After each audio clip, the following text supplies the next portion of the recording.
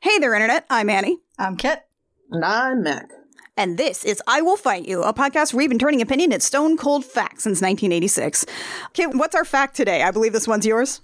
Yeah, this one's mine, and based on some absolutely nuclear discourse I've been seeing on Tumblr thanks to the new Interview with the Vampire TV show, it's going to be fictional relationships don't have to be healthy to be compelling.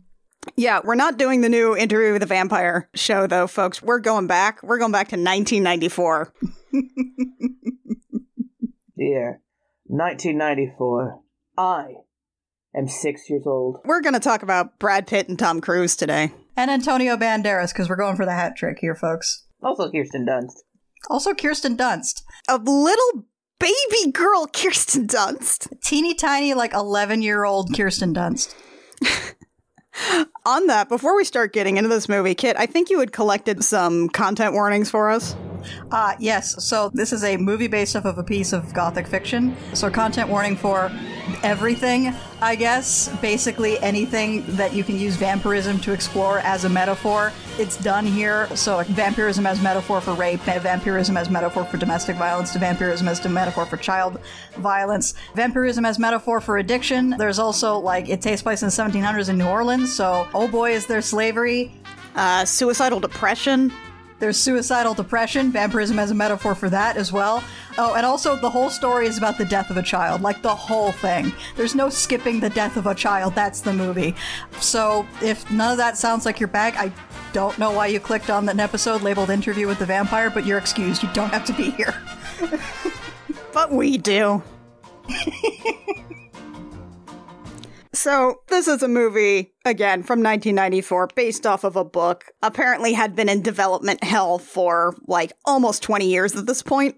Oh boy, yeah. The book came out in, I think, 1976? And apparently, Paramount Pictures bought the right to this one before the book even, like, came out, actually. Oh, I didn't know that. Yeah. But then, you know, Paramount bought it, then sold it to Warner Brothers eventually. And then Warner Brothers eventually were like, okay, so what if we actually just make this fucking movie, huh? So they got Neil Jordan, who had recently directed in 1992 The Crying Game, to make this movie. Oh god, The Crying Game. I forgot that movie existed. Wild choice, but it worked. The Crying Game, goddamn. And then they proceeded to cast, like, 3 of the most famous actors in the world in the gay vampire movie, because that's what 1994 Hollywood was like. Yeah, but it's also 1994 Hollywood, so it's a gay vampire movie, but it's also an extremely heterosexual gay vampire movie. Yeah.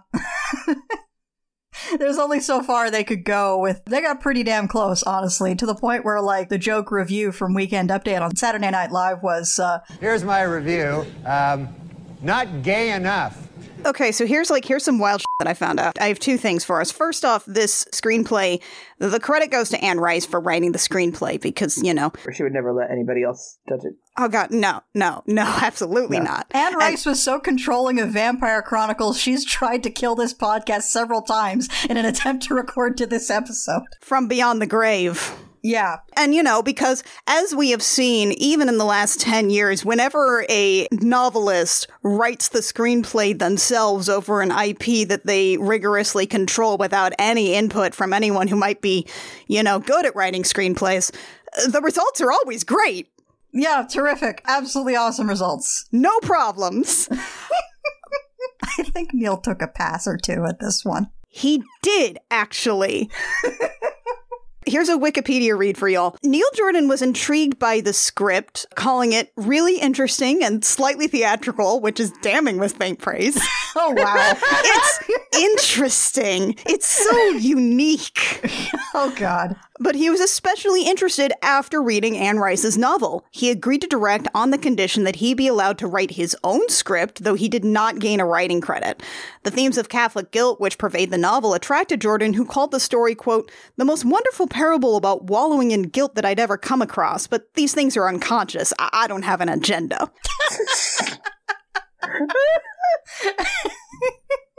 So that's one thing.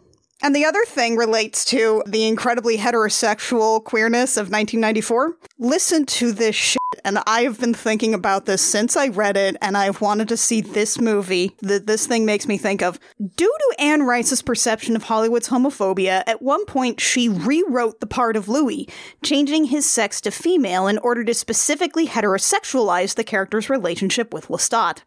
At the time, Rice felt that it was the only way to get the film made, and singer-actress Cher was considered for the part. Imagine what could have been. A song titled Lovers Forever, which Cher wrote along with Shirley Eichhardt for the film's soundtrack, got rejected, as Brad Pitt was ultimately cast for the role, though a dance pop version of the song was released on Cher's 2013 album Closer to the Truth. A dance pop version. We could have had a movie with Cher as a vampire.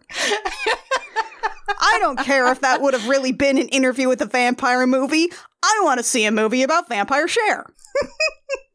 And I've been thinking about that. Yeah. If she could turn back time. I'm kind of sad we don't live in that timeline now. God. If I could find a way. Be a vampire. Be a vampire. That's the background that I dug up on this one, and I'm basically just going to be regretting for the rest of my life that I didn't get to see Interview with a Vampire starring Cher. And presumably still Tom Cruise. And presumably still Tom Cruise. Because Tom Cruise put his whole pussy into Lestat. Yeah, I hear, like, Anne Rice was campaigning against this for a long time, and then she saw the movie and she was like, yeah, that actually works. Yeah. I don't know what it is about the role of Lestat, where they will cast an actor who is like the most just some guy, and then you're like, oh, that's just some guy. That guy's not going to be good as Lestat. And then Lestat does something to this person's brain. Like it happened with Sam Reed in the Interview with the Vampire TV show as well. You're like, that's just a man. That's just some guy. And then you see him playing Lestat as like a cartoon pony on amphetamines. And you're like, oh, no, that we awakened something inside of this man. Yeah, like, you know that weird, uncomfortable energy from the old, like, Tom Cruise jumping on a couch on Oprah? He brought that material. This is my first exposure to Interview with a Vampire and Anne Rice's whole thing. I've just never really gotten into it, nor have I really played much of any of the, White Wolf games, of which Interview with a Vampire inspired many pieces of it. What about you, Mac? In college, I was obsessed with this film. That tracks. So I watched it a ton, but then I hadn't watched it until recently again. So that's like a 14-year jump. I, of course, played a lot of Vampire the Masquerade and Vampire the Requiem. There was this one point where one of my best friends was reading all of the Chronicles of the Vampires, so I was reading it too, but then around reading Queen of the Damned, I was like, I'm out. That is the tap-out point for many. I don't remember any of it. It just, has vanished from my brain. But I do remember the film, which, of course, I just watched. But I just remember watching this over and over again with all my friends, and we were all wearing black, and we're like, we're so cool. Oh, bless. Oh, little goths. Little goths. Little baby goths. Little baby goths and their sad vampires. Playing sad vampires and their servants. Pretending to be sad vampires. Kit, what about you? You brought this movie to the table. I think the first time I saw this was sometime in my teens, and it didn't particularly stick in my brain at that point. And then I saw, Queen of the Damned sometime in my teens, and I was like, that was dog shit. And the book and the movie both. Yeah. And then I went on to, rewatch it, I think during COVID lockdown. And I was like, oh, actually, this is sticking this time. I wonder if there's something going on in my life that would cause this movie to hit better. But from there, I watched the first season of the AMC TV show, which is, for the record, awesome. And then I started on a read-through of the Vampire Chronicles. So the Interview with the Vampire and the Vampire Lestat are both fresh in my brain at present. So you brought this to the table knowing it was culturally relevant at the time. You broke the creed. It's not. Interview with the Vampire season 1 came out last year. It's not culturally relevant. I don't know. It's okay. We can make it not culturally relevant. I can talk about how my favorite picture from the original White Wolf publication of Vampire the Masquerade is this biker guy standing in a bathroom in front of a bunch of nuns wearing gas masks who are touching a naked lady. That's a very good illustration, I have to say. Mackenzie, if you don't keep interspersing this movie with things about White Wolf games, I will be so sad. Please do that. Please do this for me. Do my best for at least the first hour. For vampire people, the Toreadors in Vampire the Masquerader, they're basically just Anne Rice vampires. That's their whole deal. Yeah. Also, just the whole vibe of, it is sad to be a vampire here in the modern era. Except for Lestat, who's having a great time. A broken clock. That's low humanity, baby. Let's actually start digging into this. And we start in nighttime in San Francisco, which you know because we do the requisite pan across the Golden Gate Bridge. You must. Required. It's a law. It's like showing the Chrysler Building in a movie about New York. Unless it's a movie from the 90s or earlier, in which case they show you the World Trade Center. We've been over why that's awkward. Whoopsie-doo. We get to a hotel where we find this guy named Malloy. He's taking this interview with Louis, who's Brad Pitt. Yeah, it's Christian Slater playing this reporter in his Heathers era, despite it being, it's like 6 years after Heathers, but he is in perfect Heathers form here. Yeah, I don't think he's ever actually named in this movie, but he doesn't get named in interview either. He does get named later on. I don't remember if the screenplay actually lists it, but he is credited. They did give a name to this character for the credits. Maybe there was a version of the script where, he actually, was addressed by name or something. Yeah, well, he got a name later on in, Queen of the Damned, which I think came out before this movie did. That would explain why I know his name is Malloy. It turns out his name is Daniel Malloy. Yeah. In Interview with the Vampire, the book, he's just called The Boy, which is not an indicator of his age because Louis refers to everyone under the age of 50 as a boy. Yeah, but if you're going to call someone the boy now, to me, I'm just going to immediately think of Brahms. Yeah, Brahms the boy too. So Brahms the boy too wants to interview Louis. Yeah, and I love that his first question is, so what do you do? Which is a normal question to ask someone, and usually they answer about their career. And his answer is, I'm a vampire. This movie's not going to waste your fucking time on his premise. This movie has very little time to waste, vanishingly little time to waste, and yet it's covering so much ground. Brahms the Boy 2 plays along for a little bit, and then to prove it, Louis decides he's going to flick a light switch really fast, which is somehow the thing that convinces him. Yeah, he zips across the room to do a light switch thing. And so then he's like, oh, obviously this confirms everything I've ever heard about vampires in the 1990s, which at this point was informed by, Dracula. In the book, it's not so much the action of flicking the light switch on as it is that, in full illumination, the fact that Louis is not human becomes readily apparent immediately. But vampires being so unearthly, beautiful, and perfectly shaped that they are obviously not human is something that is conveyed much more easily in prose than it is on screen. I feel like there's a lot of this movie that's a lot more easily portrayed in prose than on screen. Which is why so much of it is narrated. He sits down and he's like, all right, let me tell you about my life story. It all started when...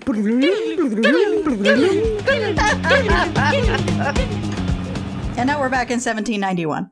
We're back in 1791. Louis is talking about how his wife and child both just died during childbirth. Just so you know, he's straight. Yeah, in the book, it wasn't his wife and child. In the book, he wasn't married, but he had a brother and a sister, and it was his brother's death that led to his, suicidal depression. But the thing is that the circumstances surrounding his brother's death are kind of complicated and hard to explain. And you have to do a lot of build up to explain why it devastated Louis. So, and this movie doesn't have that kind of fucking time. So it's yeah. So it just goes for the shorthand of... So it's wife and child. My wife died in childbirth, which, you're on American movie. Oh, okay. I get why that might make you want to die. But, this dude's a plantation owner in Nolans. I'm sorry. I'm sorry. It's oh, I'm so sad. No one has suffered as I have. Me, the man who owns people. It is a bit difficult to take seriously. I cannot give this man, you just set me up to not consider this man with pretty much any sympathy for the rest of your movie. He goes to a bar where he promptly loses a game and a guy threatens to shoot him and he rips open his shirt dramatically to show off Brad Pitt's perfectly sculpted chest and goes, then do it! Brad Pitt circa 1994. Cannot stress how Brad Pitt this is.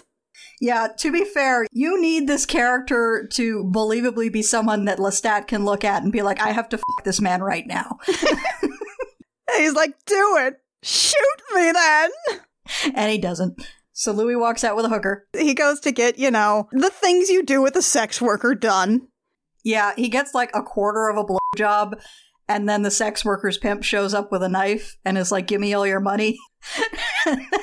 and then both of them get got by an unseen figure that turns out to be Tom Cruise as the vampire Lestat. Tom Cruise in a blonde wig. Tom Cruise in a surprisingly okay-ish blonde wig. I just have this written down as because I didn't know anybody's names yet, and I don't think they say anybody's names for a minute. He's just sexy nihilism vampire. It's not an inaccurate description for him throughout the entirety of the Vampire Chronicles, honestly. And he's like, would you also like to be a sexy nihilism vampire? I can make this happen. Let's go to your bedroom. I didn't come here to make friends. Well, that's bullshit. That's exactly what I came here to do. Yeah, bites Louis on the neck, drops him in the Mississippi. Louis understandably gets a massive infection and is bedridden when Lestat comes by and goes, by the way, I can turn you into a vampire. You wanna? Which is wild, though, because he definitely was like, oh, I want to die. I want to die. And then he starts coughing. And he's like, maybe I don't want to die. But I'll be sad about it. Wandering around my beautiful large house with servants who are all people I own. So Lestat's like, hey, maybe you should go watch the sunrise one last time, because I guarantee you're going to miss it, bud. So we have an entire scene where we get to gaze into Brad Pitt's eyes as he gazes at the sunrise. We get a lovely narration about how Brad Pitt doesn't really quite understand it, but he understands this kindness now. In hindsight, it was so sad to see the sunrise. One time I was playing a vampire, and her vampire mom was like, you might want to shave your legs or something before I do this. And, that feels a lot less, look at the dawn one last time. Oh, do you basically just, set to, it's basically how you're bitten in Vampire, does that just set you how you are? Yeah, so, it basically sets you how you are. Yes, speaking of a lack of romanticism, after Tom Cruise homoerotically bites Brad Pitt and feeds him some blood, and Brad Pitt starts writhing on the ground, transforming into a vampire, the part from the book that has been left out of this scene is that Louis is shitting himself the whole time. So he just... So he just can't poop anymore. The whole thing, Anne Rice, every time someone gets transformed into a vampire in every single book without fail, is talking about what it feels like to have one's heart slow and stop, and then it goes, BT dubs, the characters pissing and shitting themselves uncontrollably. BT dubs, that's how you die. Oh, okay, so it does the whole death thing of your bowels all evacuate and... Yep. Every single time. In the graveyard, where all his family's buried, / in mausoleums, because it's Nolans. Yep. Okay. Well, then he stops shitting and farting. And wakes up as a sexy vampire, and then Tom Cruise is like, now drink some of my blood and look with your special eyes, and it turns out special vampire eyes make statues come alive briefly, I guess. I don't understand what's up with this part. Yeah, the incredible, high of vampire perception is also one of those things you can't really convey in film, but only in prose. And they decide to do it in film by making the statues look at Louis a bunch. But just the lady in gray paint, and that's kind of the only time it comes up. There's just going to be a whole bunch of things in this movie that, just watching it without having read this book, I can tell there must have been a lot of internal monologues and slow, realization and character musings going on. Things that don't really work in movies if you don't have someone to talk to. Even when Henry Selick made Coraline, that's why they made the character of Wyborn to give Coraline a friend to talk to out loud, because movies are talkies. What is this, a morgue? Even the book itself, it's not an internal monologue from Louis, it's just a monologue. It's literally just a transcript of an interview. Every single chapter of the book has quote marks around it. Oh, God. And there's little asides where he stops talking and the boy jumps in with something. This must just be an interminable interview. I gotta say, I know that at some point you can just sit back and let the interviewee do all the work and just kind of zone out, but you think as an interviewer he would want to, ask questions to, say, point the narrative in a direction or have some kind of thing that he's trying to hear. And instead, it's like, why is he even in this room? He could have just set up a tape recorder at any point. Like, I'm gonna go grab a boil real quick. You have fun. Keep talking to this machine. Right? I'm just gonna go nip out for a bite to eat. Yeah. Gonna go get a bayonet. And by that, I mean, I'm gonna go eat a person. It's definitely like, you know, by the time I got to the end of the book, I was like, this kid must have to piss so goddamn bad. Yeah. He's been sitting there the whole time, listening to this guy talk for hours. Poor Brahms the boy, too. Okay, so, like, I'm just gonna ask this one now. Why is this structured as an interview? It seems like the frame narrative doesn't really do a whole lot, and again, it feels like if he was going to just deliver his entire life story in the span of a night, he could have just, again, set up a tape recorder on his own. He can buy those. Vampires seem to have infinite money. I'm gonna defer to Kit, who just read the book recently.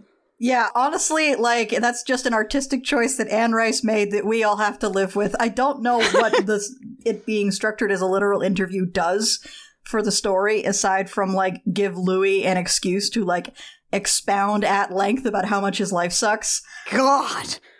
Get a blog! There's a couple of moments where Brahms the Boy 2 breaks in to ask a question or two or prompt, like, exposition about, like, how vampires work. But for the most part, it's just Louis talking for paragraphs and paragraphs and paragraphs. Gizmo, shut the f*** up! We're doing a piece to Camarilla. What was he waiting for? He could have written an autobiography at any point. The story is that, like, they ran into each other at a bar, and Brahms the Boy 2 is a journalist who likes to interview people. Well, he's not a very good one. No, he's not. To be fair, like, it is very hard to keep up your end of an interview when Louis is just talking at you for that long. Yeah. For the record, the TV show actually does, like, have a lot more give and take with regards to the structure of the interview, because the character of Daniel in that one is 70 years old and a veteran journalist, so he is able to do things like challenge Louis on whether the things he's saying are true and, like, play with the idea of perception and memory. But in this case, it's literally just, it's a frame narrative that lets Brad Pitt talk about stuff in voiceover in the movie, and in the book, it's just an artistic decision that Anne Rice made because she was extraordinarily depressed. Did she come up with the title first? Oh my god, she probably did come up with the title first. It's possible she came up with the title first. Because Interview with a Vampire is a great title, hands down. It's a very good title. Also, I should point out now that Anne Rice wrote Interview with the Vampire while she was grieving that her 6-year-old daughter had died of cancer. So there's, like... That would inform some context in this book, yeah. Yeah, so if you're wondering why Louis is so goddamn depressed in this, it's because the person writing him was like, you can feel the grief dripping off the page in that book. Woof. Yeah. Okay. He's still a slave owner, though. He does still own enslaved people, probably pick them up. I mean, he's right in the middle of the rum molasses enslaved people triangle. Yeah, he's just like one corner of the triangle trade. It's rough. Yeah. So, you know, don't feel too bad for him. Actually, though, speaking of Brahms the Boy 2, this is one part where the movie actually cuts back to him, because he's like, okay, so let's go down the list of vampire things.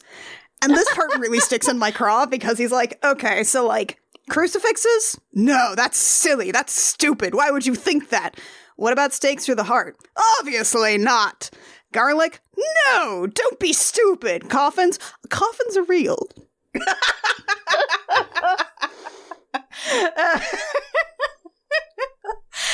Yeah, I mean, the thing about coffins, we find out in later Vampire Chronicles books that you can just bury yourself in dirt and it works just as well, but the idea of a coffin is just to be able to sleep somewhere where you're guaranteed not to get any sunlight. It's just, for me, it's like, it's the fact that you say no crucifixes, but yes, coffins. And I feel like those are two parts of vampire lore that kind of go hand in hand.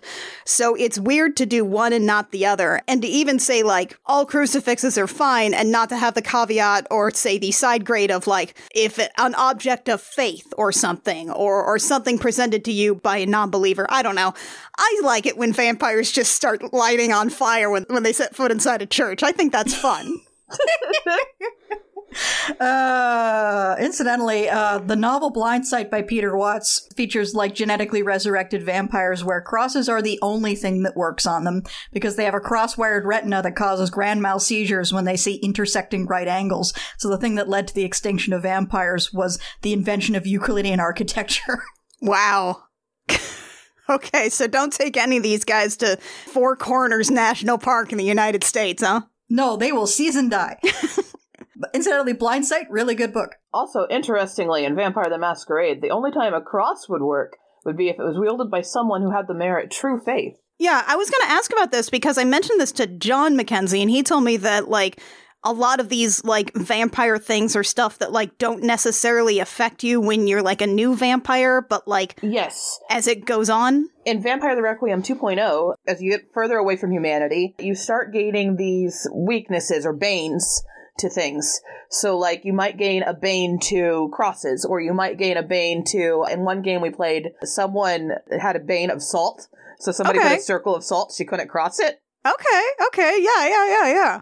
Yeah, no, I'm into that. So, true faith just being like, would it have to be a crucifix, or would it have to be like any emblem of a religious faith? Technically, it's any emblem of religious faith, but we're talking about old school White Wolf that was like in the early 90s, so they only mentioned Christianity, really. Okay. No, I like that. See, I like that. I like that it's a caveat to the less humanity. The further you go from humanity, the more weird vampire affects you. That's good. Instead, Anne Rice just sort of picked and chose and was like, coffins, though. Yeah, Anne Rice's relationship with religion is interesting. Because she started out Christian, went hardcore atheist, and then went even more hardcore Catholic. She seesawed throughout her life. Yeah, that's a, high church. Atheism to high church. That's wild. Yeah. There's also something else weird going on there. I think there was something where, like, she pulled back from hardcore Catholicism again when she was like, oh, wait, they have some things to say about queer people. Yeah, 2010 was about when she started to publicly veer away from Christianity again. Back to the gay vampires. Back to the gay vampires. Gay is in, gay is hot. I want some gay. Gay it's gonna be. Who also just sort of drained tavern wenches together. Yes. It's, don't worry about it. Don't worry about concocting elaborate rituals. It's a pleasure swing, you nut, not a sex net. It's fine. Don't worry about it. It's cool. At one point, Louis is like, oh, I won't kill her. And Lestat's like, oh, don't worry, I did already. Which, this is the first inkling of what is going to be the major problem with Louis throughout the first act of this movie. Yeah, he does not want to drink people. Like, he didn't think about this before he became a vampire. I guess maybe he thought that you could just, like, take a little off the top without doing the murder, without exsanguinating. I became a vampire to suck blood and to forever. I mean, canonically you can. It's called the little drink, and that is a bit gay. But yeah, Louis, come on, man. He also probably should have maybe hung out a bit more with Lestat and determined that this dude just had the most rancid vibes before chaining himself to this dude for all eternity. Because the vibes are rancid. Oh, Lestat's so terrible. I love him so much. He's just such an awful character. Speaking of awful, they sit down to, I guess, quote-unquote dinner in Louis' house because Lestat has just fully moved in to his plantation estate. Yeah, he basically brought a U-Haul to the time that he was, like, biting Louis. Yeah. Not only did he U-Haul so hard in the book, he brought his elderly father with him to live there. He has a dad?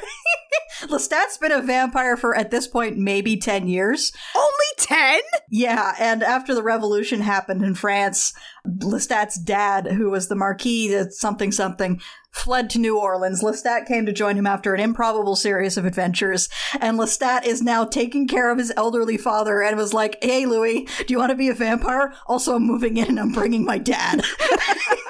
Is it Antonio Banderas, whose character I can't remember the name of now?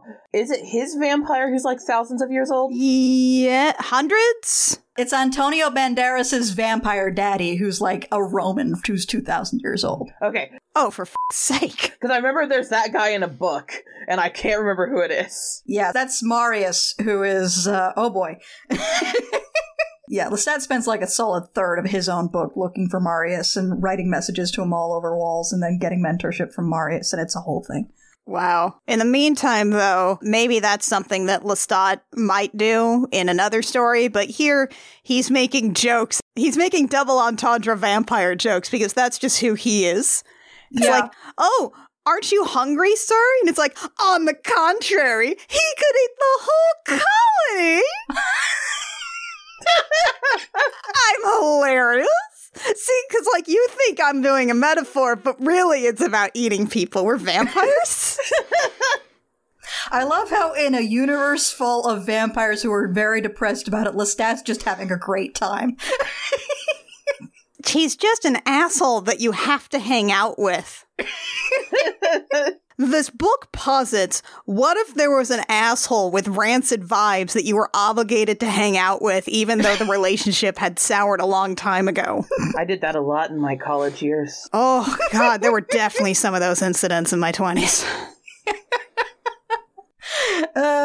What if somebody's vibes were just the worst? What if in your relationship with someone you skipped straight past the honeymoon phase and onto the married for 30 years and mad about it phase?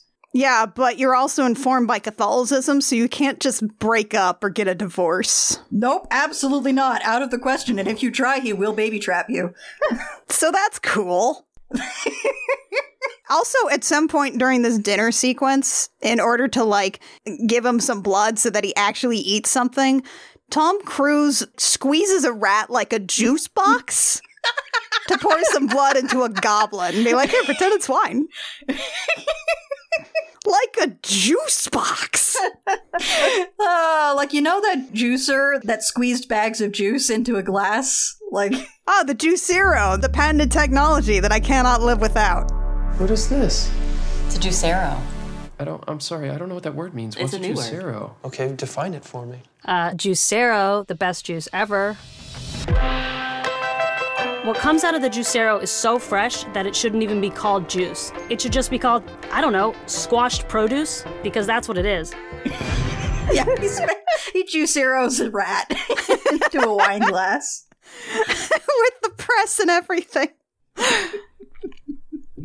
We also then cut to Brad Pitt's enslaved people, who I guess it implies that they're voodoo practitioners calling down Loa or something, but then it also shows them, like, sticking pins in voodoo dolls, which is not really part of that religion, so unclear. Yeah, it's just basically a whole lot of fake Disney stock footage of voodoo for, like, a solid 5 minutes of this movie. I guess it's intended to imply that they're like, hey, the guy who owns us is definitely not only a monster, but also we think he might be, like, undead or something. Yeah, not just a monster, but a supernatural monster, because Louis been eating all the livestock and Lestat's been eating all the people. So, you know, not a great time. Nope. And also somebody's eating people. On top of all the ways our lives suck right now, someone's eating people. I just have a note here that says broody murmuring vampires, which could be at any part of the movie, so I don't remember what happens between now and a fire. Basically, it's Louis being sad for a while. Oh, okay, yeah. He decides he's going to try to eat a lady, and he invites a terrible lady out, but then he ends up drinking her dog, and Lestat gets mad and bites her. Yeah, they go to a party so we can expound on Lestat's hunting habits, which is, like, just establishing that he's bisexual, really. And then Lestat at one point is like, hey, Louis, go read that lady's mind, just to establish that Lestat can read minds and a bunch of other vampires can as well, because that will become relevant later. And then it turns out Louis can't. Which would technically make Lestat something that has Auspex. Which vampire thing is that? What's their deal? Auspex is a power normally known for, like, the Maquette have it, but technically the Toreador do not have it, or the Deva, so that means his bloodline probably involves Auspex. Bloodline is when you're a clan, and then you have, like, you get more powerful as a vampire, and then you can go down this other path that gives you more power and ability, or it could mean that he just drank somebody who had Auspex and he learned the power that way. Can you start making an elaborate red string chart for me? Yeah. Thank you. Anyway, Lestat takes a look at this old lady and her young, hot side piece and goes like, oh yeah, she got him to murder her husband so they could be together. And then they blamed a slave for it. Can you imagine what happened to the slave? Anyway, Lestat's whole point is, hey, let's eat evil people. That will resolve your vampire eating disorder. Yeah, let's... Content warning for vampire eating disorder. Yeah, let's eat evil people, but not me, the guy who owns people. I'm one of the good ones. I'm sad. So Lestat's like, I'll take the kid, you take the old lady. Louis tries to eat the old lady, entirely fails to do so and eats her poodles instead. And we're not talking about, like, hunting poodles. We're talking about, like, toy dogs with cute haircuts. Yeah, these are toy poodles with dumb haircuts. And she starts screaming. Lestat comes over and snaps her neck. They get into a big fight where Lestat just ends up laughing at the end of it because this is a character trait of his, is that uncontrollable, hysterical laughter at the worst possible moment. And then Louis goes back to his house to sulk, as he does. Yeah, and then one of the house slaves is like, oh, master, we're so worried about you. Oh, gosh, it's just, you just seem so sad and we're so worried about you because you own us. You think owning people is a thing you can and should do. It's just a thing that you've accepted and never questioned. Also, we think you might be eating people. Or at the very least, your friend you're suspiciously close with is definitely eating people. Hey, your boyfriend with the rancid vibes is eating people. Are you going to do literally anything about it? Because at this point, it's starting to affect your production on your plantation. Oh no. While this lady, whose name is Yvette, who's played by Thandie Newton, and does actually get, like, a for-real credit in the opening sequence, despite the fact that she's in this movie for maybe 5 minutes, she goes to touch Louis, and he proceeds to bite her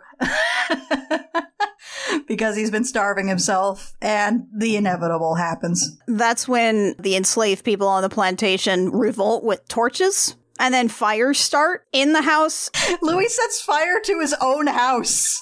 Yeah, he's too sad about it. So he sets fire to his own house, and then he walks out with Yvette in his arms, addresses all of the people that he owns and thinks is okay. It's like, well, the house is on fire, so I guess now you're all free to go. Louis, that requires paperwork. Have fun trying to get from Louisiana to north of the Mason-Dixon. It's a trek. It's a bit of a hike. And then he sets his own house on fire, and then he's like, oh, I killed this guy. Oh, no. Truly, I have lost my humanity. I'm gonna go lay down to die. And then Tom Cruise breaks through a window to complain about it. I love this scene so much. He's just throwing a fit. He's like, why are you burning down everything we own? Yeah, and he is like, we own it. Yeah, this is mine too now. Yeah, and Louis like, you thought you could have it all. And Lestat's just like, shut up, Louis. Drags his ass out of there. I just love this terrible character so much. Eventually, like, Brad Pitt wakes back up and Tom Cruise is like, so, are you happy now? We're in a cemetery. And he's like, no, I'm sad. Have you watched this movie yet? I'm sad about being a vampire. Lestat's like, we know, Louis. We know, Louis. We promise. We've picked up on it. So they move into a flat in, like, New Orleans. And Lestat is still basically just, like, killing mice and delivering them to Louis' door. Like, please eat something.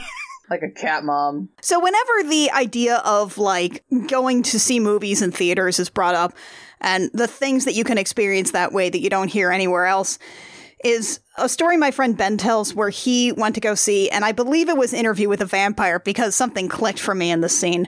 He wanted to go see it in a midnight showing or whatever. It was a full theater, and it gets to this scene in the flat where they brought over a couple of women. Yes. Who might be sex workers. Or at the very least, some very drunk ladies. One of them is credited as New Orleans whore, so yeah, they're sex workers. Okay, well, they bring over a couple of sex workers, and at some point, Tom Cruise just clams his entire mouth around this girl's boob and bites.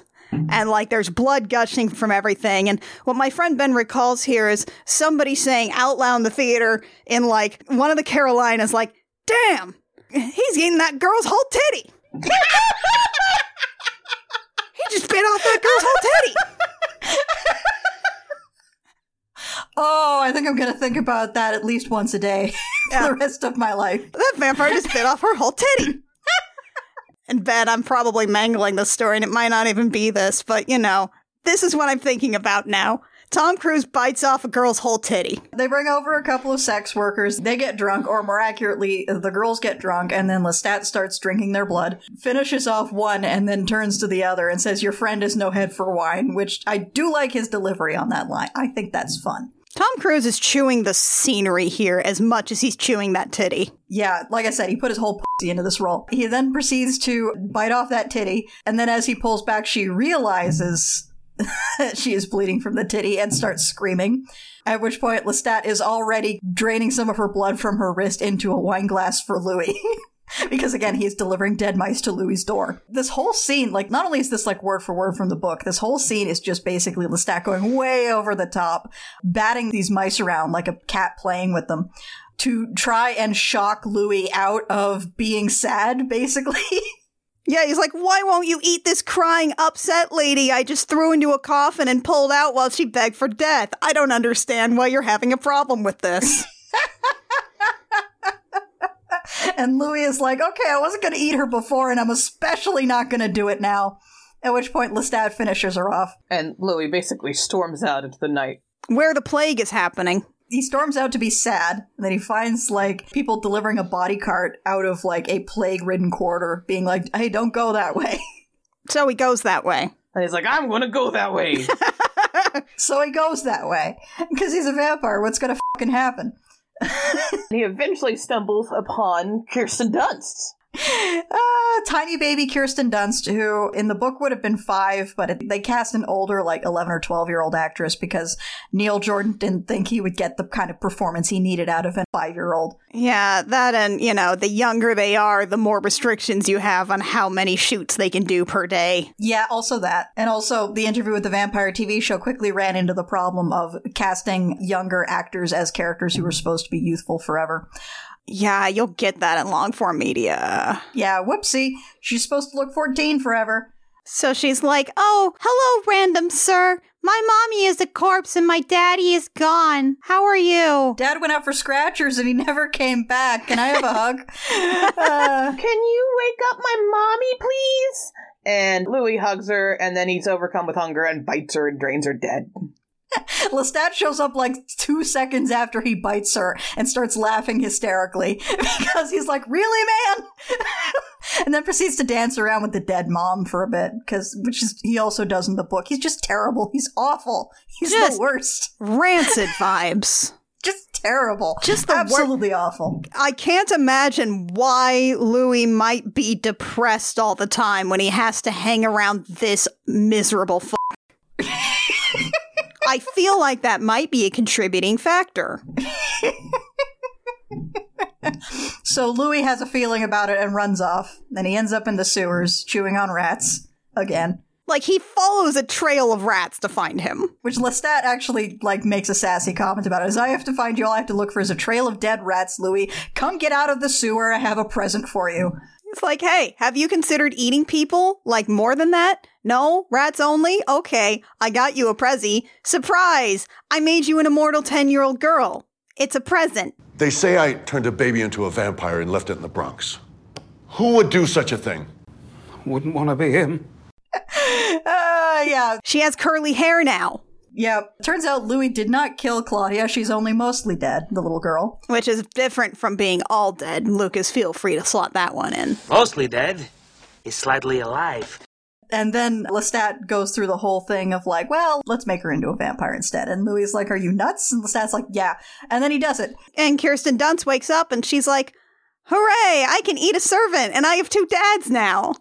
Yep, that's right. Lestat just baby-trapped Louis. He straight up says Louis was going to leave, but now he's not going to because he loves you. Of course, the hilarious thing about Lestat baby-trapping Louis is that Louis wasn't going to leave, and Lestat certainly wasn't going to leave, so the only person who ends up trapped is the baby. That's a cool metaphor for bad houses. Oh, these 3 are the worst. Yeah, they kind of are. Oh, they're so terrible. I love them so much. They're awful. So they decide to move to a new house, and Claudia? Claudia. Little Kirsten Dunst, she gets a neat little baby coffin for herself and gets to eat all the doll makers she wants. They dress her up like a doll, too. Specifically, Lestat dresses her up like a doll. I'm gonna be real, there's a little montage here with Claudia and their new life with her. This is honestly a sitcom that I would watch, which is Claudia, the little murder goblin who looks like a doll, who, like, goes into a doll maker, walks out with some new dolls and a mouthful of blood, has some trouble with a stuffy piano teacher, eats him, and sometimes she has a bad dream and gets out of her little baby coffin to go sleep with Papa. Yeah, and they passed like 30 years like that. And of course, Claudia, the line here is the relentless pursuit of blood with all a child's demanding. Claudia's an absolute fucking monster. It's awesome. Yeah, because being 10 years old does not really put you in an incredibly stable place for, complex moral decisions. Nope. You're kind of a little id at that point. And it's never explicitly shown, but, like, by this point, Louis just eating people. He's completely discarded that whole moral quandary. Yeah, that tension point is gone. Bye-bye. He's like, all right, f*** it. At some point, we find out it's been 30 years, and then Claudia is like, hey, let's go check. Oh, hey, there's a naked lady changing. Hey, when am I going to get some of those? Never. Yeah, Claudia looks at this beautiful woman bathing herself and goes, I want to be her. And then realizes, hey, it's been 30 years and I haven't gone through any kind of puberty. Something's probably up with that, because while she looks like she's like 10 or 11 at this point, she's got the mind of a 30-year-old. Yeah, I feel like the Batman animated series iteration of Baby Doll took a lot of inspiration from this concept of this character. Of like, I am perpetually trapped in the body of a child. I will never be an adult woman. And that is kind of awful for me. That's me in there. The real me. There I am. But it's not really real, is it? Just made up and pretend like my family and my life and everything else. Why couldn't you just let me make believe? And then she also just sort of has a whole fit. It's like, stop giving me dolls. I swear to Christ. I'm like 43. Stop dressing me up like a doll. I'm not your toy. I'm not your child. I'm 43 years old. I'm stuck being 3 feet tall for the rest of my life. And also there's a dead body in my bed because I stole that lady and I'm now keeping her in my room like a doll. I can't even give myself a nice new haircut. I can't even give myself crisis bangs. Yeah, this scene is not from this book, but it's actually from the Vampire Lestat, and the character who does it is Lestat's mom, Gabrielle.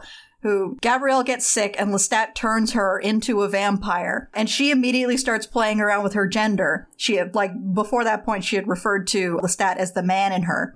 So she immediately starts wanting to dress like a guy. And at one point she cuts all of her hair off, and then the next sunset she wakes up and she's brushing her hair out of her eyes, and then she realizes it's completely regrown during the night and just starts screaming.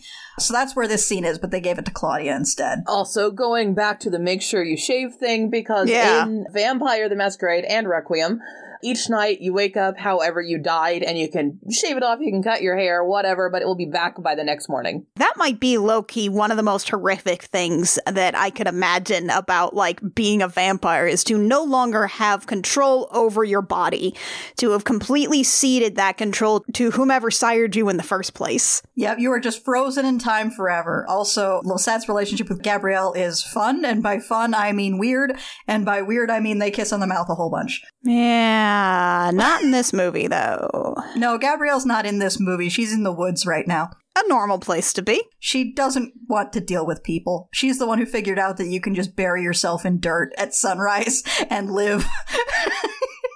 I don't want to be in a coffin. I'm going to bury myself in the dirt and see if it works, and it did.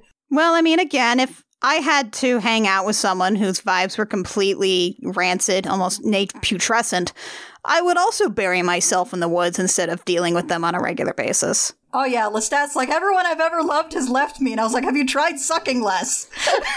Weird. It's almost like the common thread in all of your relationships crashing and burning is you. And also that cursed Egyptian amulet. Why do you have that? Claudia's discovering the downside. She, again, and they do this really quickly. It's not even that she can only cut her hair once a day here. She tries to cut her hair off for once and not have these baby doll curls. And then she, blinks, and 5 seconds later, it's all back. And she's like, who did this to me? And Louis and Lestat point at each other, basically. Yeah.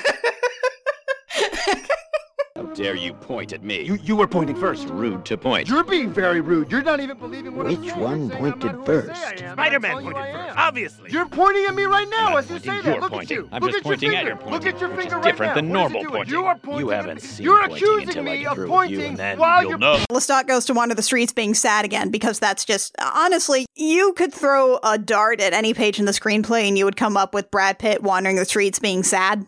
And so that's what happens here. Yeah. Yep. He takes Claudia to the house where her mom died and explains the whole deal. And Claudia's like, well, I hate you both, and leaves. But then she comes back and is kind of horny at him. Yeah, so first of all, she comes back because she really does not have anywhere to go. She's a child. Despite the fact that she is, an adult by this point psychologically, she's physically a child. She cannot live independently. She has nowhere to go. And yeah, her relationship with Louis starts to shift here. She sort of sees him as her soulmate, and he sees her as his daughter. And it's, in the earlier vampire books, the idea was that the vampires don't have sex because all their physical urges have been transmuted into the desire for human blood, but they still desire companionship. And as a result, all of their relationships end up in this, weird blend of familial, romantic, platonic, it's a tangled mess of whatever. And as a result, Claudia ends up being weirdly horny towards Louis a lot of the time. Yeah, there's a reason psychologically that those different sorts of love are placed in different people in your life and you don't lump them all into same things, because that's bad, actually. Yeah, so, when you put, all of your desire for emotional intimacy on one person, they become your father, lover, best friend, brother, whatever, and it gets weird. That basically sums up every close relationship in the Vampire Chronicles, is it gets weird. Yeah, and then, because, there are vanishingly few vampires for them to do this with, so then they decide to do that for just several hundreds of years. Yes. It's cool.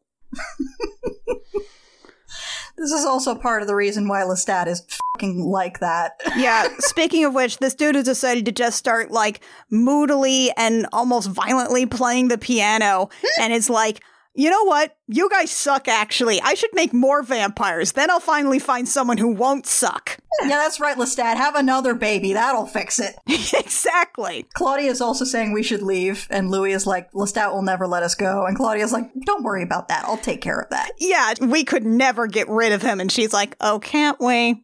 He's like, what? And she's like, Because, Claudia's actually the good character here who is interested in doing things and being proactive and not just wandering around the streets of the American South being sad. She's like, okay, fine.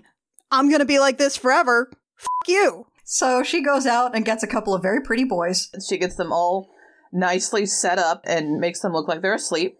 And she's like, hey. Supposedly she gave them booze and now they're drunk and passed out. They're not drunk and passed out. She's like, oh, Lestat, let me just flatter you and manipulate you the same way you do me. But I'm sorry. I was being absurd for feeling bitter about being 10 years old for the rest of eternity. You're right. I was wrong to take it out on you. Let's be friends again. I got you some boys. I got you some boys. Go drink the boys. Go drink the boys. And up to this point, Lestat, while mentoring Claudia, say, hey, make sure to stop drinking their blood before the heart stops, lest the death take it down with you. The thing is that Lestat in the books has never once followed this rule. The first guy he kills, he ignores that rule. He gets a little high off the death, but that's about it. Nothing bad happens. Yeah, so this is just a thing drinking quote-unquote dead blood is bad for you? This is a movie thing, mostly. Okay. Is that a White Wolf thing at all, Mac? No, not really, no. Doesn't matter? You do, if you're drinking another vampire, you have to stop, or you might drink their soul, and then people can see it in your aura, but that's about it. You can just drink up the soul? Yeah. Yeah, you can diablerize them and just basically eat their soul. Yeah, and then you'll gain more power. Huh, that seems like a problem. But everyone can tell you did it. That's the catch, is if you dablerize another vampire, every other vampire can look at you and know that you did that. Yeah. It shows black veins in your aura. Wow. Okay, so it's not just that Lestat is about to drink a corpse. Well, no, in the book it's that he's about to drink a corpse full of laudanum. Yeah. And poison. Yeah, that's the movie, too. Yes. She filled these dead boys with laudanum. And then as he's reeling from the dead blood / laudanum, she comes along and slits his throat. Because again, she's the proactive character who actually goes out and does things instead of just being sad for several decades about it. And Lestat proceeds to bleed entirely too much, like to a degree that it's freaky. The implication in the book is that he's bleeding out all the blood he ever drunk in his life. And Louis like, what did you do? And Claudia's like, I Dixie chicksed him.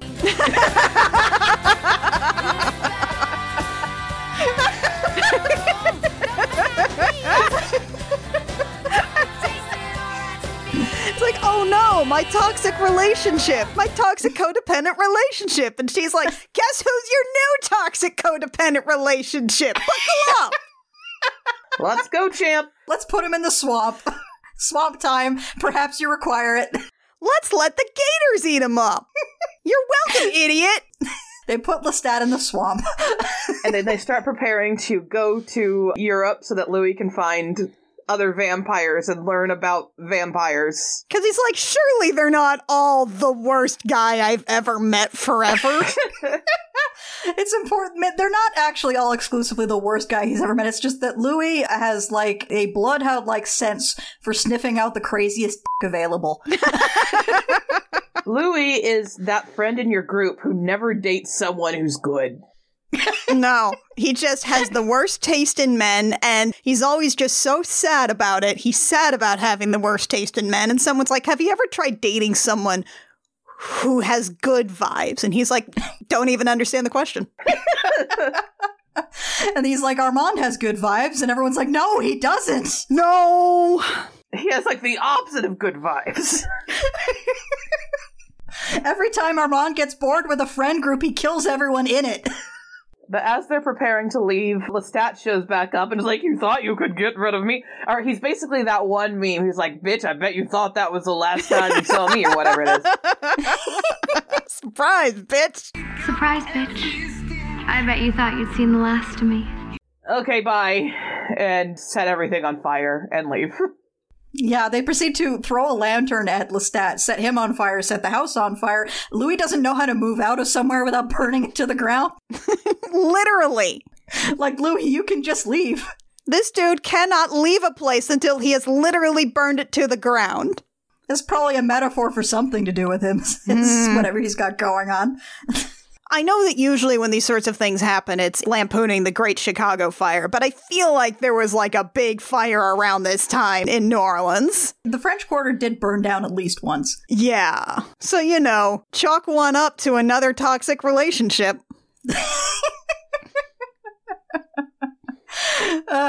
So they get onto the boat as the city is burning behind them and head off to Europe. We cut back quickly to Brahms the boy, who's like, so did you find any? He's like, not really. Like, we went to a whole bunch of different countries, didn't find any. It's like, not even in Transylvania. And he's like, no vampires remain in Romania. No vampires remain in Romania.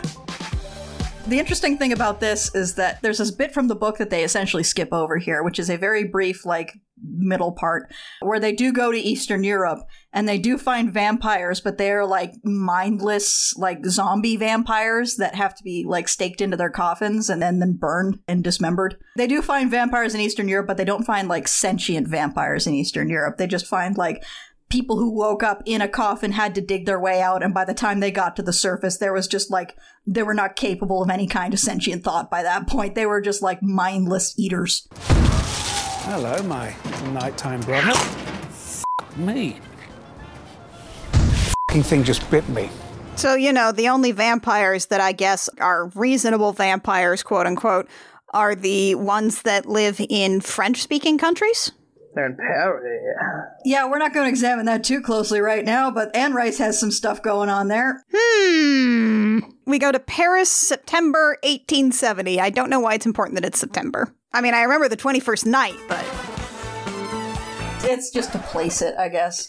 So Claudia finally gets to, like, get some tailored dresses that are actually in like adult women's styles, which must be such a relief for her. You can tell from the costuming that, like, she's dressing like an adult, a very tiny adult, but she is dressing like an adult because she's something like, you know, a 50 to 60-year-old woman by this point. I really like the costuming choices here. This is also where I just start to wonder, like, where's the money coming from? Are they just getting everything paid on credit and they're just like, we're just going to gobble him up when he gets here, right? Yeah, of course. The book kind of covers the fact that Louise didn't burn down the plantation in the book. He just left and is continuing to derive an income from it, as I recall. Wow! He's continuing to profit from slave labor? Maybe he did burn it down because I remember he had to flee to the neighbor's house for some reason. Now I'm going to look this up. Hang on. He's still deriving some kind of income from the plantation, but he's not living there anymore. And I wonder if he did burn it down and then it just got rebuilt. That would be incredible. This whole book funded by slave labor.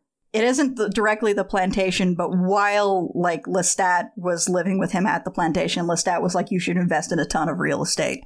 So he's destroying. Oh, okay, vampire real estate. Yeah. Yeah, he's profiting off vampire real estate, which not as bad as slave labor, but that does make him a landlord and therefore still a literal leech. So yeah, you know, so he still basically owns people, but not on paper owns them, just threatens everything about their livelihood. Cool. He's an out-of-country landlord. Hooray! Great. Our hero, ladies and gentlemen. He's a vampire. He feeds off of people. And he's so sad about it. Don't you feel bad about how sad he is? About being a slave owner landlord? He's so sad. He's just so sad, though. No one has suffered as much as he has suffered. Oh, God. Anyway, they still haven't been able to find any fucking vampires in Paris. But eventually, they meet Santiago, who's being a fucking mime. Yeah, they do some goddamn, like... Yeah, they meet Santiago, Paris' most annoying vampire. They do some Groucho Marx, what if we mirror each other and we're not sure if we're in a wall-length mirror or not thing. But then he's like, follow me to the theater, and leads him to the theater. They do this in an alley, and then Antonio Banderas shows up, and it's like, hey, cut it out. It's a gutter pantomime. Antonio Banderas comes along and says, Santiago, knock it off. Hey, baby. Hey, Louis. Hey, Louis. Hey, Louis. Hey. Hey, Louis. And Louis' like, I smell a bad boy who will ruin my life. He's like, that's right. Also, I'm a theater gay. Come to my theater. Remember my name. It's Armand. Bring your child. Come see my shitty plays. I produce them myself. Everyone who has seen it says it is magnificent. It is an all-vampire cast, and it is just the most beautiful, eerie, poignant, important work. Now, I've heard there's a lot of nudity, and I mean a lot. And when I say a lot, I don't just mean a whiff of tit. I mean the full rack. Full boobies, full boners, the full display. We're going to have so much fun. And then he walks off, and Claudia and Louis go to the Theater of the Vampires, which is vampires pretending to be humans, pretending to be vampires who kill people live on stage and nobody notices. I just feel like someone would notice. There's, of course, the one lady in the audience who's like, feed on me, Armand! Okay, well, there's no accounting for the horny. There's the horny lady in the audience who's like, take me, Mr. Vampire, I love you. And Santiago shouts, wait your turn, which is very good.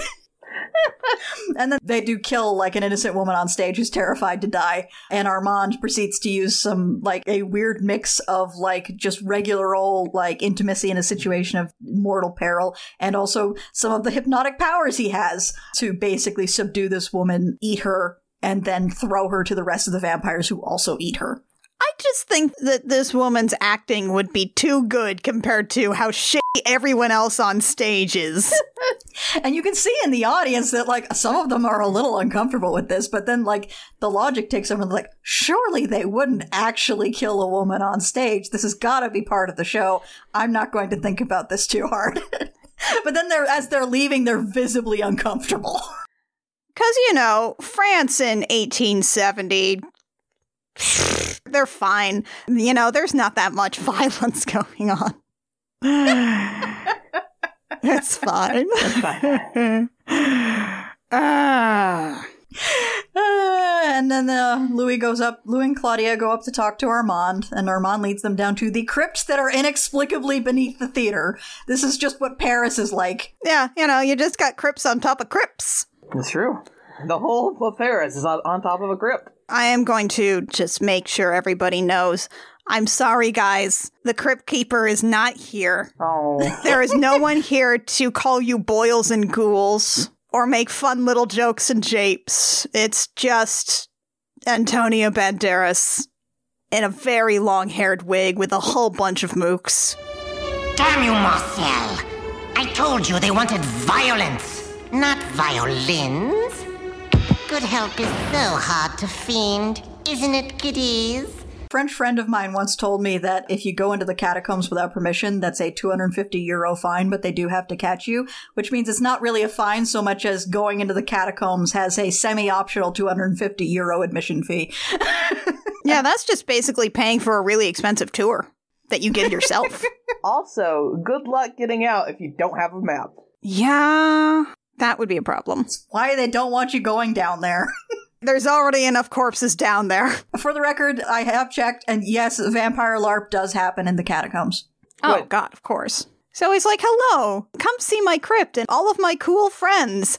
And like the way that this set is arranged, there's some very long steps that go down to where all the coffins are. But there's also a very tall landing up by where the door is. So at some point, like, he's giving him a little tour, and all of the other vampires from the theater, all the rest of this troupe, stand in single file along the top of this layer looking down on him, and I swear to God, they're gonna start singing about doing the time warp again any second. Oh yeah, it's 100% Rocky Horror Picture Show up there. Yeah. That's the Transylvanians up there. So a few notes about Armand. Originally in the book, this character looked to be about like 17 years old and from the Ukraine. Apparently Neil Jordan was a bit uncomfortable with having the character of Armand be that young for the sake of like, with all the homoeroticism in the movie, he didn't want there to be like any stereotype reinforcing about like, gay men going after teenage boys or whatever. But imagine Cher hanging out with a teenager. Yeah, I like Antonio Banderas. I like him in this role. I do have to say that, like, Armand's whole deal becomes 1,000,000% funnier if he is this angelic-looking teenage boy. Yeah, because at some point he is like, why don't you ask me some questions about being a vampire, and I'll just sort of moralize at you about the nature of good and evil and how sad it is to be a vampire. And also, I'm 400 years old, and you should just stop having feelings about things. Like, ugh. But also, maybe you have horny feelings. Would you like to have horny feelings? Because I still experience horny feelings. You should experience horny feelings. Hey, leave your daughter at home. Yeah. Louis, as mentioned, is connoisseur of only the craziest dick, immediately starts drawing like hearts in his notebook over Armand. And Claudia's like, I can see what's happening. What? He doesn't have a clue. Oh! The important thing to understand about Armand is that Lestat, fucking Lestat, everyone I've ever loved has left me Lestat, took one look at Armand and went, no, I don't think so. This is just a book about a dude who goes around forming the worst relationships with other people and wonders why he's not having a good time. Listen, you do actually need to form connections, emotional connections with other people in order to maintain your sanity, because that's how humans are wired. But vampires are like, well, I'm not human anymore. Why am I so sad? I'm just going to have 2 relationships and throw everything into them, including all of my worst character traits. Why is this not doing anything for me? And they'll keep doing that for hundreds and hundreds of years. And learn nothing. Nothing. Absolutely nothing. The first time that somebody even vaguely alluring crosses their path is like, I will die for you. No, honey, maybe don't do that. And he's like, I don't understand. I'm just sad. Fix me. You can fix me. Let's have a baby. Vampires will live for hundreds of years and hang out with Tom Cruise in a wig and turn a little girl into an eternal child rather than go to therapy. Let's be real. If Louis went to therapy, and especially if Louis and Lestat went to like relationship counseling, it would not be effective for them at all. Their main goal from that point forward would be suicide baiting the therapist. Like, therapy would not work on these people. If they went to therapy, the therapist would say, you guys should break up like 500 years ago. And they'd be like, what? Either that or stay together and never inflict what you got going on literally anyone else. Maybe you should take some time for yourself. Find out what you want. But I'm sad. Yes. This is to not do that anymore. And then they'd eat the therapist. And then they'd eat the therapist. And play some piano about it. There's still life in the old lady yet! The true answer to this is one time in a game where I played a mage therapist who a vampire tried to eat. Oh, yeah? And her response was, do you want to die? And he said no, and she goes, great, now let's keep talking. I can summon sunlight, baby. See, that's the trick. You got to get a supernatural therapist if you're going to start working through your issues as a sad vampire. They decide to start going to the theater a lot. They go to see more stupid plays. Also, as Louis is leaving for the first time, he thinks to himself, oh, I have wronged Lestat. I've hated him for the wrong reasons. And unfortunately, the vampires here can, like, read minds. Oh, yeah, that's right. And Santiago's like, Lestat? Who's Lestat? Let's ignore the fact that I 100% know who Lestat is, because our boss never ever shuts the fuck up about how bad he wants Lestat's dick. And then points out, hey, among us, there's like one big crime that you never ever do, and that's kill another vampire. And Louis is like, cool! And then they leave. Great, good to know. Not relevant to me, though. So when he says he hated Lestat for all the wrong reasons, what reasons were those that were wrong to hate this dude? In the book, his reasons for hating Lestat is like, oh, Lestat is withholding information from me about being a vampire, or he just doesn't know anything useful. Either of those reasons is why I hate him. And then Armand is like, yeah, none of us know anything because the universe is terrifying. And Louis is like, oh, A, I 100% believe you, Armand, for whatever reason. I have terrible taste in men. And B, oh, it's not that Lestat was withholding information from me, it's because nobody knows anything. I mean, I'm pretty sure he also hated Lestat because the guy was just the most rancid person around. Yeah, but Louis likes that in dudes. A metaphor for adulthood. None of us know what we're doing. But also stop hanging around with people with rancid vibes. Yeah, figure out that if you're attracted to somebody, just go the other way. Yeah. Yeah, it turns out that among vampires, the vibes are near universally rancid. Like, Marius is pretty normal, Gabrielle is pretty normal, but, like, Louis represents the sanest a vampire gets in the Vampire Chronicles, usually. And then, of course, Armand is just off the scale. You know, the thing is that, like, Armand in the movie just doesn't really strike me as being, like, the worst. He's just kind of... He's got bad vibes, but I don't know if there is on-the-screen rancid. Not on-the-screen rancid, but, you know, he did orchestrate the death of Louis' daughter so he could have the guy all to himself. Yeah. Though I'm not even sure it's totally clear that he orchestrated that on the screen, or if he is culpable, but also like, oh no, I just couldn't stop them. I think the movie tries to leave that slightly more ambiguous. It does, yeah. The book does not. Yeah. Anyway, so speaking of Claudia, actually, Antonio Banderas is like, hey, buddy, so I see you have a 10-year-old immortal vampire girl. That seems like that's bad. They can't take care of themselves. We generally don't do that. Because then they're like 10 years old forever, and, you know, and then you're kind of like stuck like with like some 10-year-old parts of you and some brain parts of you that are like old, and it seems like a bad time, and they tend to break pretty bad. Like, we don't usually do that. Anyway, do you want to talk about how sad it is to be vampires? It's really sad. Talk to me about how sad it is. Are you sad? Yeah. Because I'm sad. Let me just disrobe and take my shirt off and we can talk about how sad it is. Let's cuddle and talk about how sad it is. Hey, baby. My shirt's chafing me. Mind if I take it off? And then like, oh, Brad Pitt, you're just so cool because you're sadder than any other vampire. You're the saddest vampire of all because you feel bad about killing people. That's so amazing and incredibly hot. I don't believe it. Now my pants are chafing. And Louis is just like, yeah, I knew that Armand would never withhold information from me. Teaching would pass from him through to me like a sheet of glass. I was like, oh boy, are you so wrong about everything you just said, Louis. He really just makes a lot of assumptions about the first guy that he's met that isn't Lestat. Yeah, the first guy he's met who isn't his big ex, and he's like, I'm ready to make this mistake again. This is slightly different from the toxic relationship I just got out of, so surely it won't be toxic in a different way.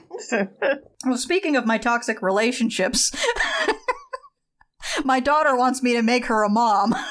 Yeah, my daughter wants a mom. She's like, hey, I went out and I found a new mom.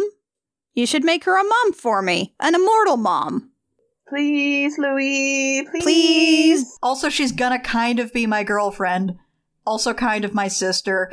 Companion, lover, mom. None of us have learned anything. What if I just lumped all of my needs for companionship and a relationship into one person? Louis resists, but then Louis like, you know what, I understand.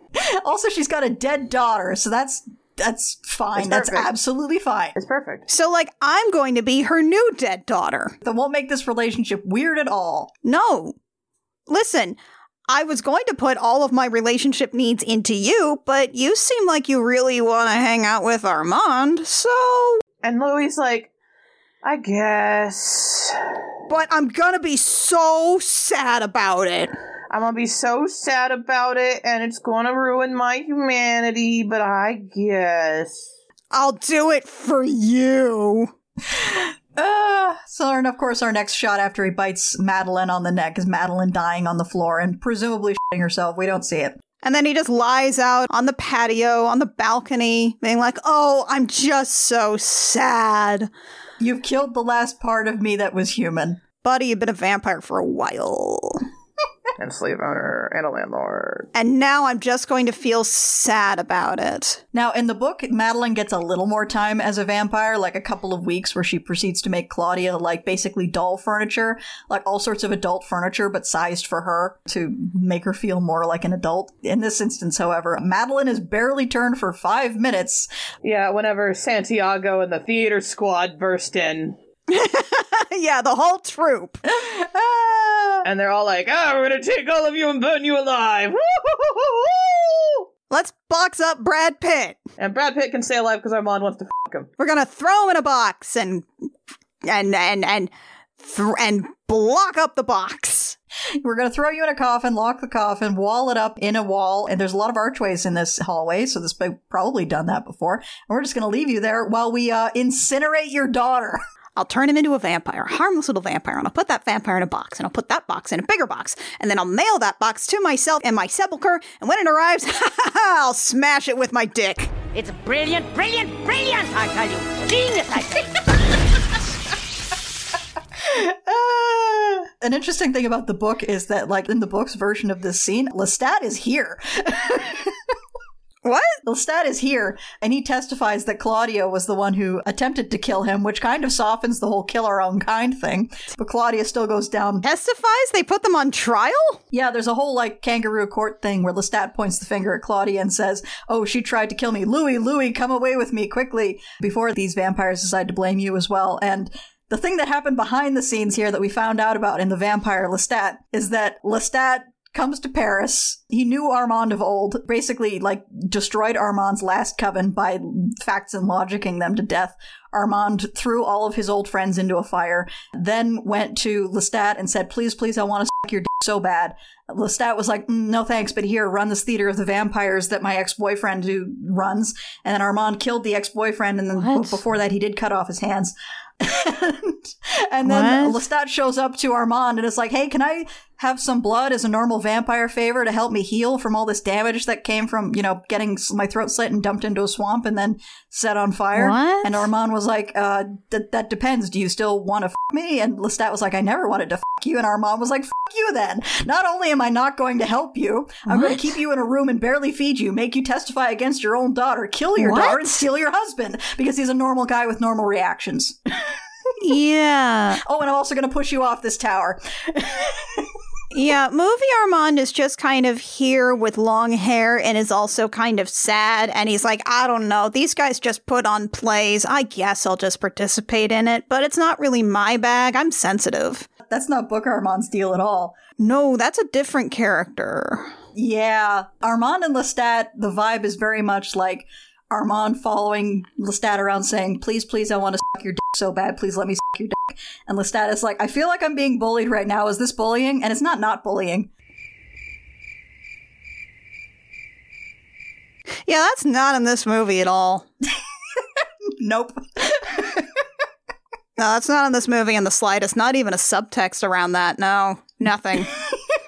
It's nothing. Antonio Banderas is just like perfect, learned, 400-year-old sad vampire who really wants Brad Pitt, but like, yeah, he's ambiguously blameless. Yeah. Guess this is why I say it's funnier that Armand is like canonically like this angelic looking, the 17-year-old, because all of that is so much funnier. Yeah, that really makes some incredibly uncomfortable assertions about 90s gay men, aspersions about gay men in the 90s all being pedophiles, yeah. Yeah, you can see why they couldn't really do that in the movie. No, not in the slightest. That's distasteful to start with. Okay, well, what happens in the movie, though? Like, setting all of that aside, because that's what the movie did as well. The movie also set all of that aside. Yeah, the movie was just like, we're not going to deal with any of that right now. We don't know if we're getting a sequel. They toss him in a coffin, brick it up. They toss Claudia and her new mom in a well with a grate on top, so they'll be stuck in there and see the sunlight, which is interesting because we never really, we talked about a whole bunch of, vampire tropes that may or may not work for these guys. And we see them hanging around at nighttime, but I don't think we ever, have in the movie the threat of what sunlight will do to them. Not until this point, no. The closest we get is Lestat saying, hey, watch your last sunrise. Yeah. Otherwise, it just seems like you just fall asleep. You just only wake up at night. It doesn't say anything about, if you actually go out in the sunlight, bad things might happen. Also, I looked at this and I was like, oh, it's like from the end of the first season of What We Do in the Shadows. Okay. Yeah, that's what they got it from. That was the joke. Yeah. I understand that now. It's like, oh, I see what they were referencing. That's fun. Am I devious? Yes, I think I am. I was partially expecting Colin Robinson to show up with an umbrella this time around. Right. Hey, dudes. It's me, Colin Robinson, your roommate. Do you not want me to say? I'll go. No! So finally, Antonio goes, we have cut to Antonio Banderas here briefly, closing the door and just sort of listening in his little sad vampire bedroom while Louis is being bricked up and being like, hey, Armand, can you maybe not let this happen? Armand, buddy, Armand. And Armand is sat against a wall. Yeah. So now that the hubbub has died down, he goes to unbrick Louis and he's like, okay, it's definitely over. I wouldn't go check on Claudia. You definitely need to leave right now. You should probably not go check on Claudia. And he's like, I'm gonna go check on Claudia.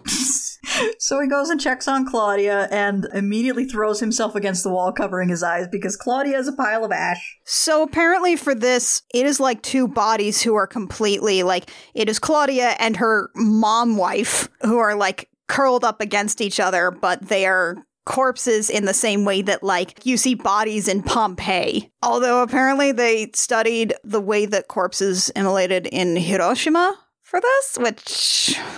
woof. Great. Don't know about using that reference for your sad vampire movie. Sad white vampire movie. Sad white vampire movie in France. In the book, Madeleine looks like a charred human body, but Claudia, who is the older vampire, is literally just a pile of ash in a yellow dress. That feels like that would have been a little better, honestly. Maybe not as visually striking, but, Yeah, I mean, I gotta say, in terms of, visuals, having, the two bodies clutching each other both burned to a crisp is something. Yeah, it is. It's very effective. Yeah, very effective. It is very visually striking. It's a good shot. Don't know that it should have gone that way, though, with those references. Anyway, he's sad about it, wouldn't you know? I do love the reaction of the Theater of the Vampires here, because it's just basically all the popular kids standing off to one side going, "Oh, you sad because your girl died? You sad because we killed your daughter? Baby." Oh, and they're like, "Oh, look at that. The sad vampire is sad. Wah.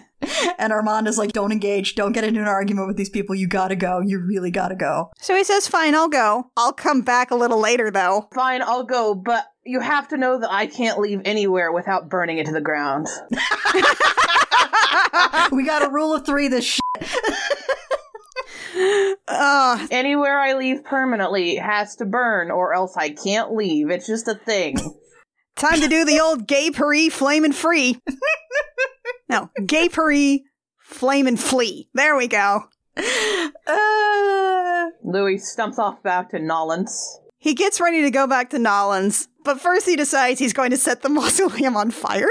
Oh, he's just dumping, like, presumably whale oil all over the place, and then sets it on fire. And then as the vampires are coming out of the coffins, he's swinging a scythe to take their heads off. Because, like, in the plays, there's usually someone portraying death, so they've got the whole ass scythe. Yep. It was a smaller size in the book. They decided to go full size here. And just, this is just Louis having his hot girl summer, I guess, as he chops heads off left and right. He gets outside and like, oh no, it's daytime, but it's also foggy, so it might be fine. We haven't really established exactly how we deal with like sun versus UV light or direct sunlight or whatever. Don't worry about it. Antonio Banderas is here with a hearse. Armand is here. Yeah. The kid leans over and opens the door for him and lets him jump in. Did we cover the kid that Louis just ate a little bit in the mausoleum because he was there? No, it's not really that important. It's not really that important. He's just a child that gets snacked on, and he's driving the carriage. And Antonio pulls him in, and then they go, like, talk somewhere about how they're sad about being vampires and how... They are actually walking through the Louvre in this scene. Oh, okay. It's in the book they explicitly establish. Louis especially says, "I've never been in the Louvre." And Armand is like, "Oh, yeah, I can get you in. We're vampires. Nothing f***ing matters." But it's just kind of implied here by the fact that they're in the fucking Louvre. I don't know. They're somewhere and they're talking about being sad about being vampires. Again, I could throw a dart at the screenplay.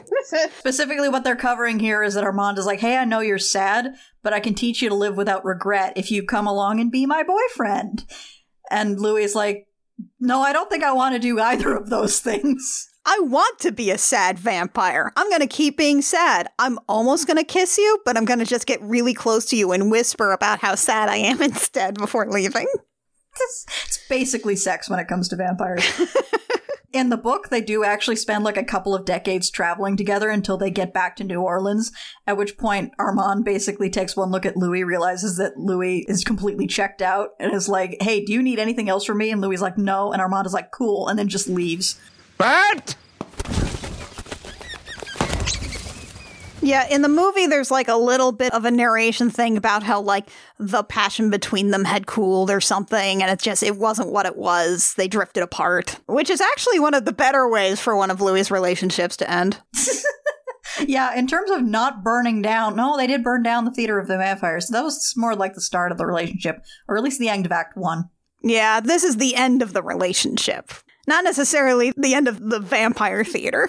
It's just like, yeah, we just drifted apart and we realized we're just different people, as opposed to my daughter girlfriend poisoned him, drugged him, and threw him into the swamp. Oh, and slit his throat. Don't forget that part. That's a very important part. And then he came back and we lit him on fire. And then he told a bunch of other vampires that she had kind of sort of not really killed him, and they threw her out into the sunlight. And then his ex-boyfriend pushed him off a tower. So he decides to go home to Nolans.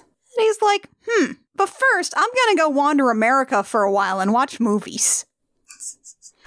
Yeah, he gets to watch sunrises for the first time, first in black and white and then in color, and he actually goes to see the Superman movie from the 70s. Yeah, he goes to watch Nosferatu, he watches Gone with the Wind, he goes to see Superman, and then, all of which owned by Warner Brothers. Would you believe it? Warner Brothers wanting to talk to you about how great movies are? And then we come to Nolan's 1988, where he has just walked out of Tequila Sunrise, and he's like, I smell a familiar bitch. So he finds his house, I guess. I think this is his house. Yeah, this ruined... It's a house. Ruined, leftover house. So he finds a house. With dead cats all over the place. And rats. It's almost like there's some sort of dramatic mirroring here of following the trail of dead rats. Yeah, Lestat's still f***ed up from getting his throat slit poisoned, dumped in a swamp, and set on fire. Tom Cruise is here, and he's in a lot of makeup. And to his credit, he may be super duper messed up, but he does do a dramatic chair spin. Mm-hmm. Because you can't keep a good vamp down. Nope. He wasn't even entirely sure that was Louis. He's done that to like 3 mailmen already. It's like, so, Louis, you found me. Please feed me another rat. It's like, oh, so you came back, huh? You just walked in from outer space? Come crawling back to me, have you?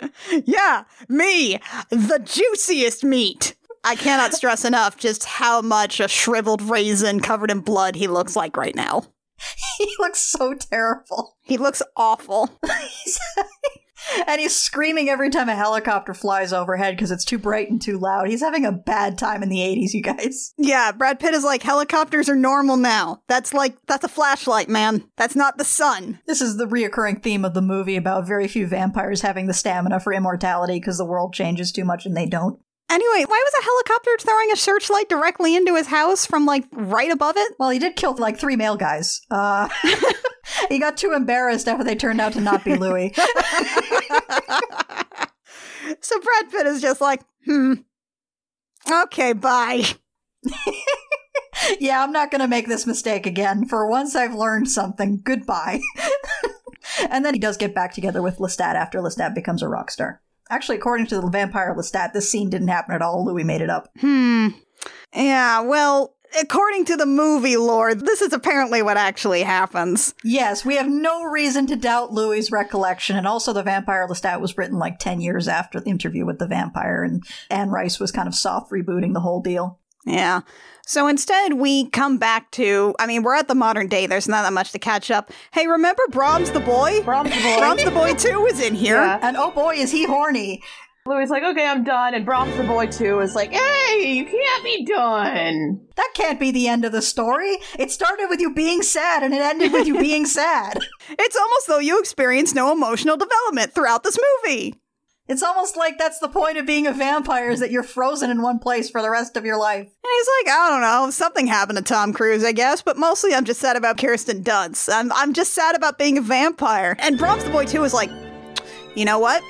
I bet I could do it better. You should make me a vampire. I know what would fix you. I bet if you make me a vampire, I won't be sad. And I can fix you. Give me superpowers. Please. So Louis attacks him and is like, no, your vibes aren't rancid enough. You're pretty close, but not quite. Like, you've learned nothing about my story about being sad. This whole interview/movie was pointless. So he proceeds to scare off Brahms the Boy 2 by saying, do you like this being food for the immortals? In the book, he does kind of bite him. And then when Brahms the Boy 2 says, am I gonna die?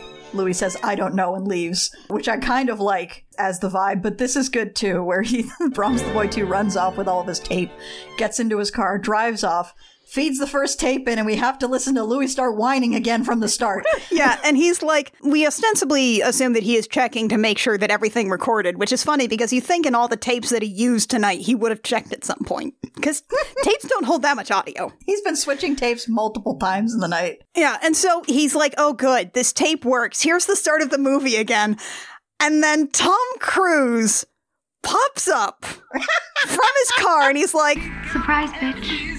I bet you thought you'd seen the last of me. Oh, that whiny little shit. He pops up and says, I assume I need no introduction, and then bites Brahms the Boy 2. While he's driving, then pushes him over, takes the wheel of this convertible driving across the Golden Gate Bridge, and he's like, holy shit, this dude is such a whiner. Why don't we listen to Sympathy for the Devil instead? But covered by Guns N' Roses. And he does a little, like, callback to the line that he gave Louis when he was about to turn him, which is like, I'm going to give you the choice I never got. Otherwise, you'll just die. And then he's just like, he all but puts on some fucking sunglasses as dawn starts to rise and like the credits start rolling. It's like, please allow me to introduce myself.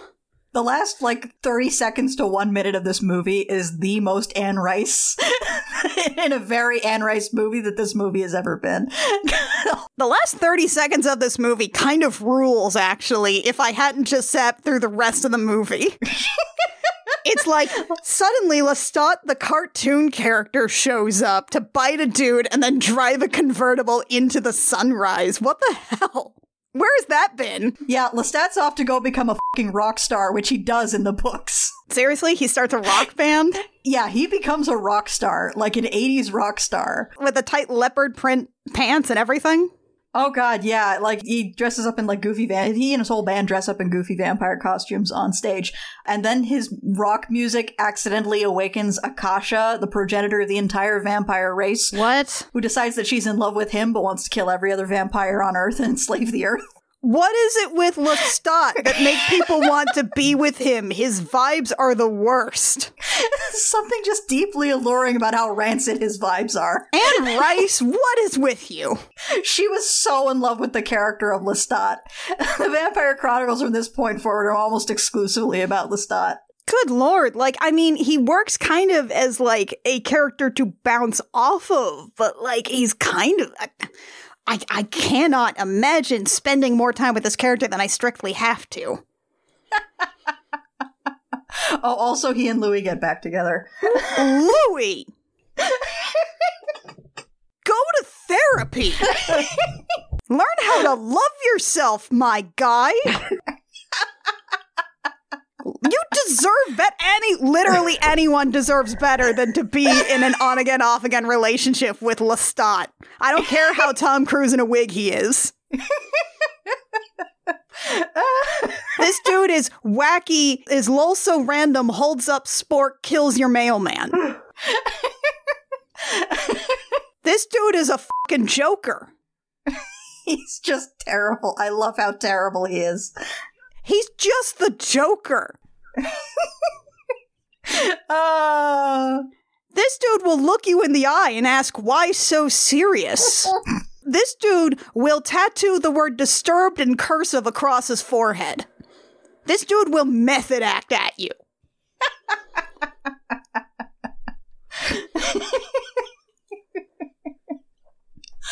The worst. Just the worst. I love him so. He's terrible. We finally reached the end of this movie. Kit, you want to tie this into your fact? Here's the thing. I don't think this movie would be nearly as fun if Louis and Lestat worked out their issues in couples therapy. I just don't. The really fun part of this movie is watching them try to kill each other, baby trap each other, and get divorced over and over again. That's kind of the point. The point is to watch Louis trip and fall from one toxic dick onto a different toxic dick. It's just, these aren't real people. They're fictional characters, and as a result, it's sort of like, I was talking to someone once who was talking about something going on in their Vampire the Masquerade thing, and saying, well, how do we resolve this emotional issue with conflicting loyalties? And I was like, well, you're playing vampire, so you can do it in the most overdramatic and unreasonable way possible, because that's the fun of vampire. And this person was like, well, I don't really like toxic relationships in fiction. And I was like, well, you're playing the toxic relationships game. I don't know what to tell you. They're vampires. They're the toxic relationships genre. That's the fun of it. Mac, how does your White Wolf experience come into play in this one? It's pretty similar, though I will say there's a lot less hijinks than in any vampire game I played. Needs more hijinks. Yes. You're right. This movie does need a lot more hijinks. Because, players, they always do the most ridiculous things. While Louis does, burning things to the ground, I feel like my players would have done it by, setting off a bunch of fireworks and then cackling madly and, making love to a clown or something. Didn't get any of that. I feel like as we progress into the Vampire Chronicles and we have Lestat becomes a rock star, spills vampire secrets to the entire human race, vampires try to kill him at his own rock show, and he gets rescued by the vampire queen from ancient Egypt who then falls in love with him. I feel like that's where the tabletop hijinks start to factor in more. That does sound a bit more reasonable to me, yeah. I think we're coming around to our final facts. Mac, what's your final fact? My final fact? Honestly, I don't want to watch a movie about a Toreador. Give me a movie about a Nosferatu, but maybe not the actual movie Nosferatu. I like one. Yeah, you mean the movie Nosferatu? Yeah, like there's the movie Nosferatu. But I like, what's it called? The Shadow one. The one where they made it about the movie Nosferatu.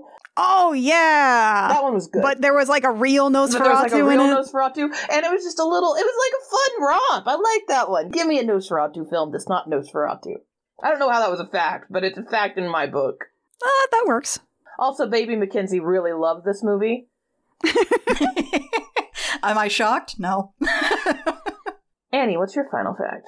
Being able to write in one medium doesn't mean dick about being able to write successfully in another medium. And that what a book needs is very different from what a movie needs, where everything needs to actually be on the screen and not necessarily on the page. Which is why you're sad all the time. It's so sad to be a vampire. Kit, what's your final fact? If you, as an actor, want to level up in terms of your ability to just portray the most deranged, awful character possible, you should consider playing Lestat. Just go around looking for an interview with a vampire movie. Yeah, or like a play, or there's like an interview with the vampire play that you can probably get yourself cast in, because this role awakens things in people. Okay, I think that is going to do it for us here today. This was originally going to be our November episode. Anne Rice tried to kill us a few times, so it's coming out in the holidays. Happy holidays, everybody. We got you some sad vampires. Yeah. I had COVID, and then some other stuff happened. Yeah. Fun times. Fun times. It's just the ghost of Anne Rice descending upon Mackenzie's house specifically to try to stop this episode from happening. Yeah, this got delayed like 2 or 3 times. She knew how I flipped off Anne McCaffrey's roles and was like, you're gonna do it to me too. She's dead, she can't sue you now. So, I believe, Mackenzie, it's your pick for next time. Yes. It was going to be our holiday episode, right? Yeah, it's going to be our holiday episode, but now it's going to be our January episode. Because, f it. And it's going to be every Hallmark movie. What makes a plot relaxing? So we're kind of just swinging wildly from one extreme to the other here, huh? Yeah, we're going to talk about this, but I think we're going to try and structure this like our Romeo and Juliet episode, because all Hallmark Christmas movies are the same movie. So we should all watch a different one. Absolutely. Yeah, and, we'll be able to just sort of layer all the plot beats onto each other, maybe do some bingo.